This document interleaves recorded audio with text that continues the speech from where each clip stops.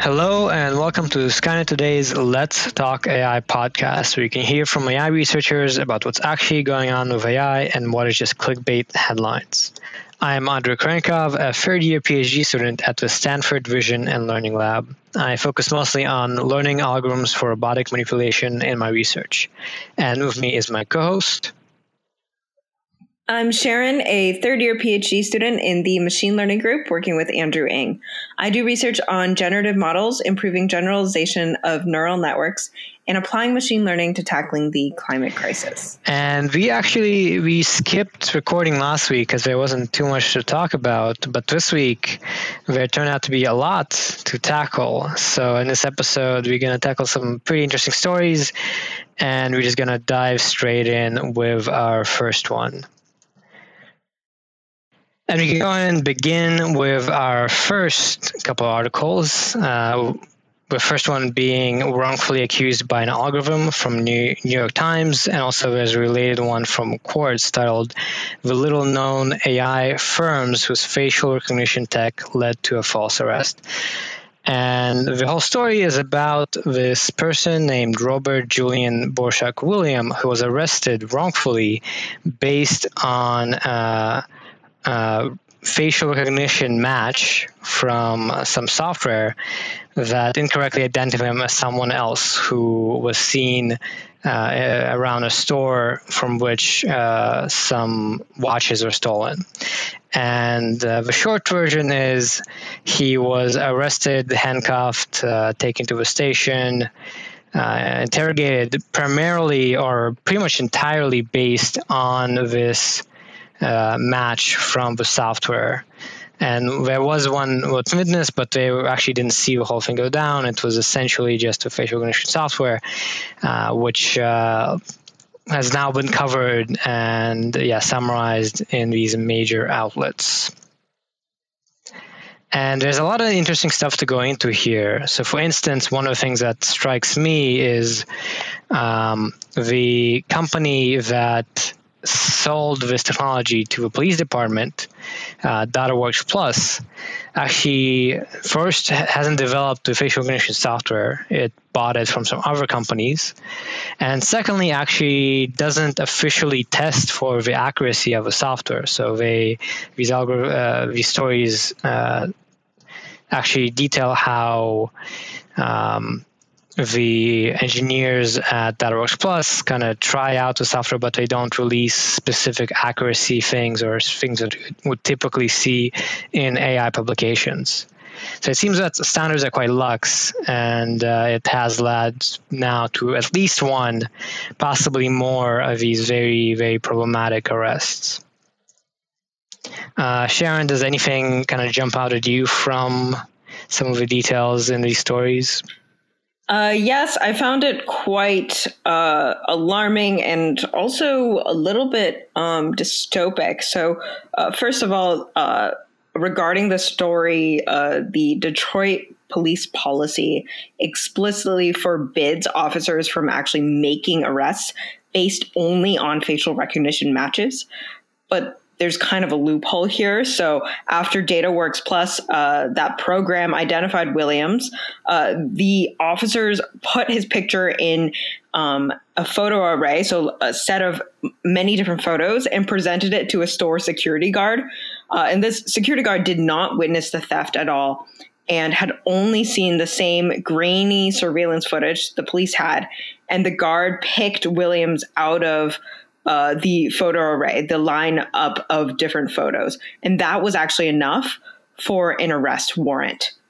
So even though we cannot make arrests based on just facial recognition matches, if there's a human in the loop, but the rest of the system with the human in the loop feels slightly broken or a little bit like a loophole, that is still allowed for making an arrest. And what feels almost dystopic about the whole thing is that then two officers got out of their police cars and actually handcuffed Mr. Williams on his front lawn in front of his wife and two young daughters.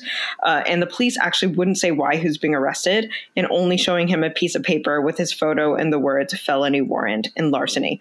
And so that's quite dystopic. I feel like you just don't know why you're being arrested. You're getting arrested. It wasn't you. And it was because someone agreed with a facial recognition model. Yeah. Yeah, for sure. The whole story is laid out quite well in the New York Times piece, and it is quite troubling to hear what Mr. Williams had to go through. Some other interesting detail of like he had to miss work for the first time in 4 years when he was making hasn't missed work for 4 years. So it's quite troubling, and obviously this shows kind of the human impact of using algorithms badly.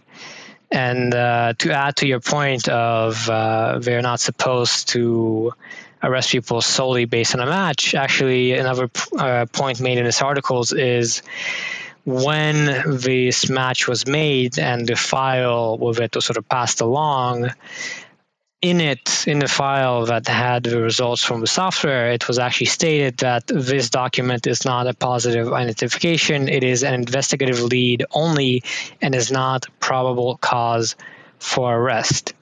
And furthermore, like later on, it was also shown that Mr. Williams had an alibi. He posted to Instagram on the day that this robbery was supposed to happen. So this really showcases that over-relying on an algorithm and not checking the results and basically doing the work here quite laxly was all around very bad, and clearly standards should be higher.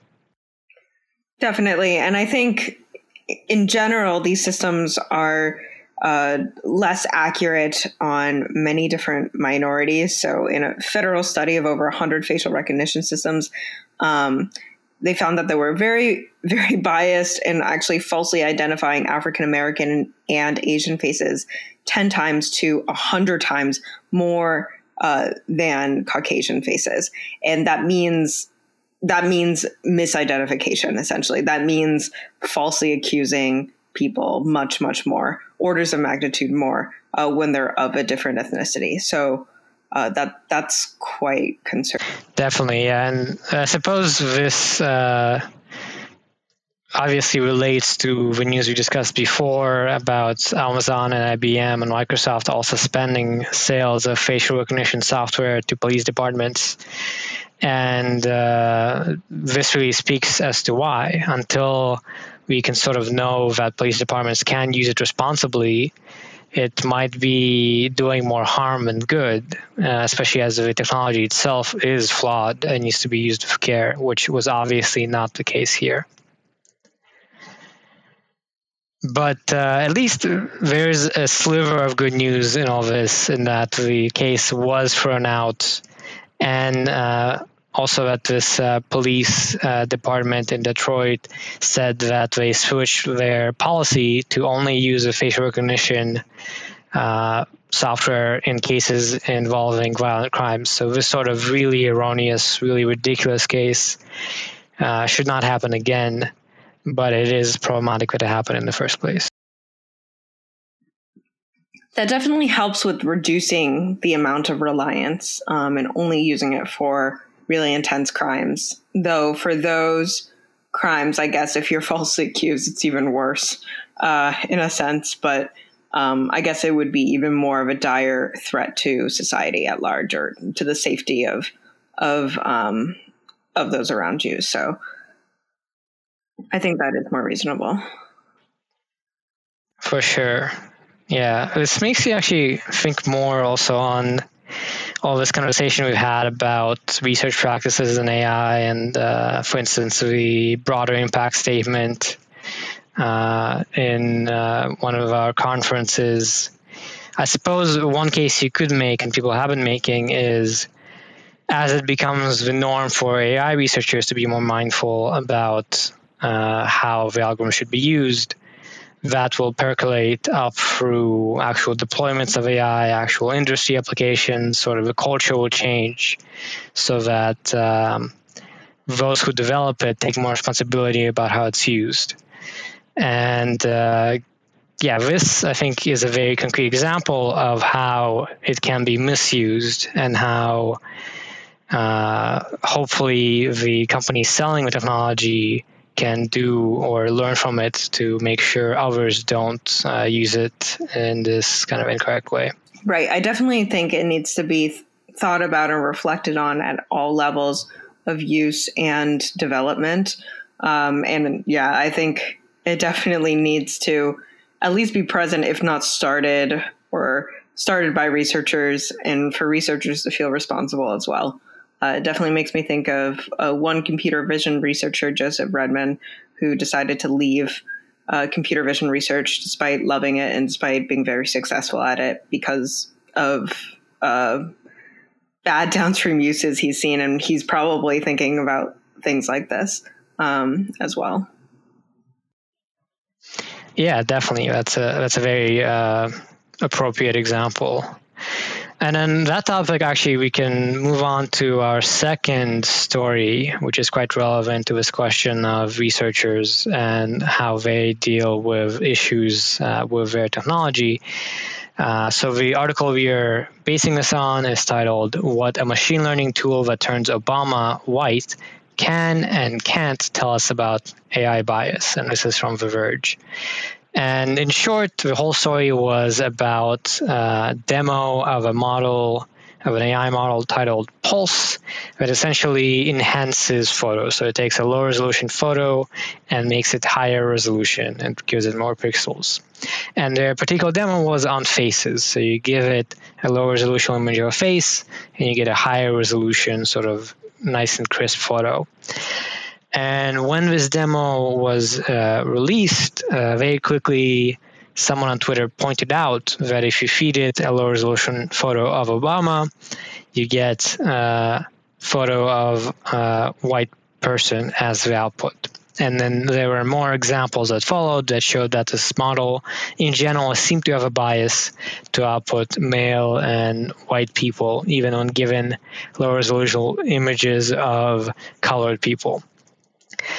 So this led to a lot of discussion. It also led to the authors of a paper themselves addressing it via comment on their GitHub and also on the paper itself.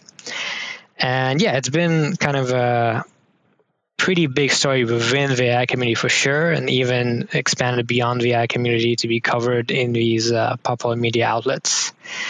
I want to share on how much have you followed this whole thing and what kind of struck you about it as it was happening. I think so. I've been following it quite a bit, as many researchers in AI have been this past week. It kind of blew up on Twitter when Jan LeCun, Facebook's chief AI scientist, became kind of a flashpoint for these conversations after he tweeted a response to that image of Obama, pixelated Obama turning white, and saying that, quote, ML systems are biased when data is biased. And then adding that this sort of bias is a far more serious problem in, quote, a deploy product than in an academic paper. And the implication of this, as it was interpreted by many people, was essentially, let's not worry too much about this particular example. We should worry more about deployments. We should worry more about the data as opposed to the actual system. And I think people have basically been thinking, well, maybe we shouldn't think of these as separate components. We should think about, things in an academic paper flowing directly into deployment. And if we don't think about it now, we won't think about it then, as well as data being highly tied to ML systems and how we essentially evaluate these systems and select the quote unquote best models based on data that's probably biased. I also agree that especially this topic of whether AI researchers should be worried about this sort of thing happening, that was a big part of the discussion. And I tended to agree that we shouldn't dismiss the issue of this being a problem with the academic paper. Although Yanakun also clarified later that he does agree that it's important for researchers to set proper norms. So much of the problem ultimately was also that this whole conversation was being had on Twitter in these sort of bite-sized comments that for perhaps a somewhat nuanced topic were not ideal. And people, in my opinion, were often talking past each other and misunderstanding each other. And it sort of turned it into a mess, really. So, are you suggesting Twitter's not the best place to have discussions? at least, we've had some good ones in the AI community, but it's definitely a better place for memes and, ranting about your coffee being cold and something inconsequential like that, rather than talking about the nature of bias in machine learning systems and accountability for problems in AI models. That's for sure. But on the other hand, I do think that it was still good that, the problem was noticed, people realized this was a problem, and the sort of whole community reflected a bit more on yet another example of this sort of thing being present in a research paper. And many people kind of reiterated that they do think we as a community should be more serious about it. And the researchers themselves, I think, responded quite well by amending their paper and addressing the issue of bias and kind of following some advice from some of the leading researchers in this area on how to tackle these kinds of issues. In particular, what they did was add a whole section to discuss the bias in the model. So this is one of the recommended best practices from Margaret Mitchell originally, which is essentially to just have a section in your paper addressing the ethical implications or considerations of your model, and to sort of point out any limitations, point out why it might be happening, and make it sort of very clear and explicit what's happening. Yeah, they did not actually change the model. They addressed this issue in model in the paper. And they also did that by including what's known as a model card in the appendix. So some researchers, including Margaret Mitchell and Timnit Gebru, suggest this idea of essentially having a one-page summary of your model that includes kind of a summarized version of the data set you use, how it was trained, the objective, and also any potential biases or issues and warnings about how it should be used. And they proposed AI researchers could adopt this as a practice to make sure that any models that we do release, at least the caveats are there and are available for people to be aware of as they use the algorithms. So I think, those two additions to the paper were well done and hopefully become more of a norm as people see these sorts of things happen. Yeah, that's fantastic that they then amended the paper to include that text. I think that's really important. I guess the next step is to see the model actually get updated a little bit towards the right direction, though it might be tough since the work itself, I don't think it depends a lot on a prior work called StyleGAN, so they would have to update that as well, I think. Yeah, and I suppose that also kind of leads to another point might be that if the authors of StyleGAN made this very explicit and made a point to kind of warn people that this GAN might be biased when it's generating outputs, perhaps this would percolate and this would have been also noted in this paper in the first place, as opposed to as a reaction. So, maybe this is a good learning opportunity for the community and how to sort of be more mindful about these sorts of possibilities. Okay, and our next article is from The Verge, titled AI Experts Say Research into Algorithms That Claim to Predict Criminality Must End. And there's an adjacent article in TechCrunch also about this topic, titled AI Researchers Condemn Predictive Crime Software, Citing Racial Bias and Flawed Methods. So at a high level, a coalition of AI researchers, data scientists, and sociologists have called on the academic world to stop publishing studies that claim to predict a person's criminality just using algorithms trained on data using like facial scans and criminal statistics. And there was an open letter. It's called Abolish the #Tech2Prison Pipeline. And this was written up by the Coalition for Critical Technology. And this is largely in response to the world's largest publisher of academic books called Springer that was planning to publish a study doing just that, using algorithms trained on facial recognition data and statistics to predict someone's chance of going to prison. And the letter has been signed by 1,700 experts, and it basically asks Springer to refrain from publishing that piece of work. And this piece of work, which is titled A Deep Neural Network Model to Predict Criminality Using Image Processing, was using facial recognition systems to predict whether someone was likely to become a criminal, and said it had a 80% accuracy and also claimed no racial bias. And the press release for that has now been deleted, and Springer went on to do, I suppose, further peer review and then ultimately rejected it in response to this letter. Yeah, so quite an extreme example of bad AI research and with ethical quagmires, wouldn't you say, Sharon? No racial bias is quite the claim to make. Yeah, so there's been a lot of kind of anger at this whole thing.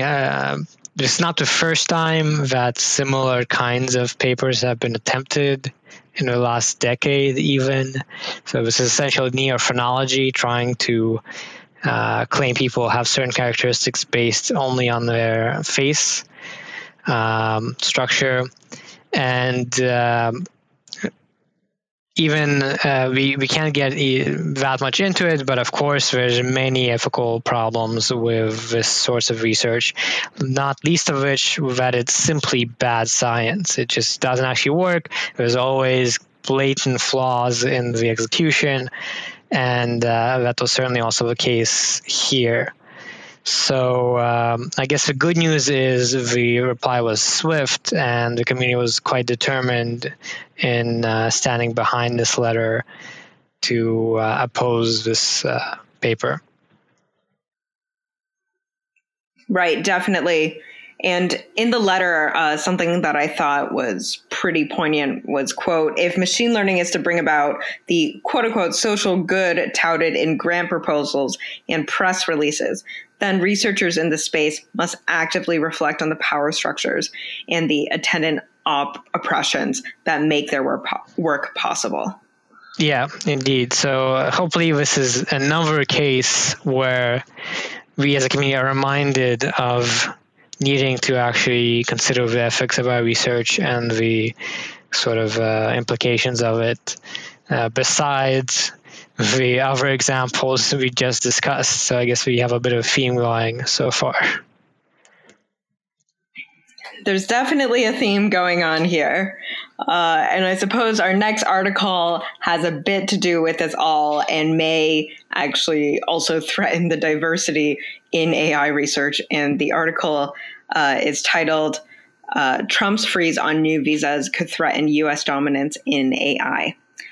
So Trump decided to suspend a variety of work visas, and that's left many policy analysts worried about what that could mean for the U.S. long-term innovation plans. And so in particular, the H-1B visa was suspended, and this is a 3-year work visa granted to foreign workers in specialty fields. And one of the primary channels for highly skilled tech workers to join the U.S. workforce. And especially large tech companies have been using this to recruit people from outside of the U.S. Into critical technology areas such as AI.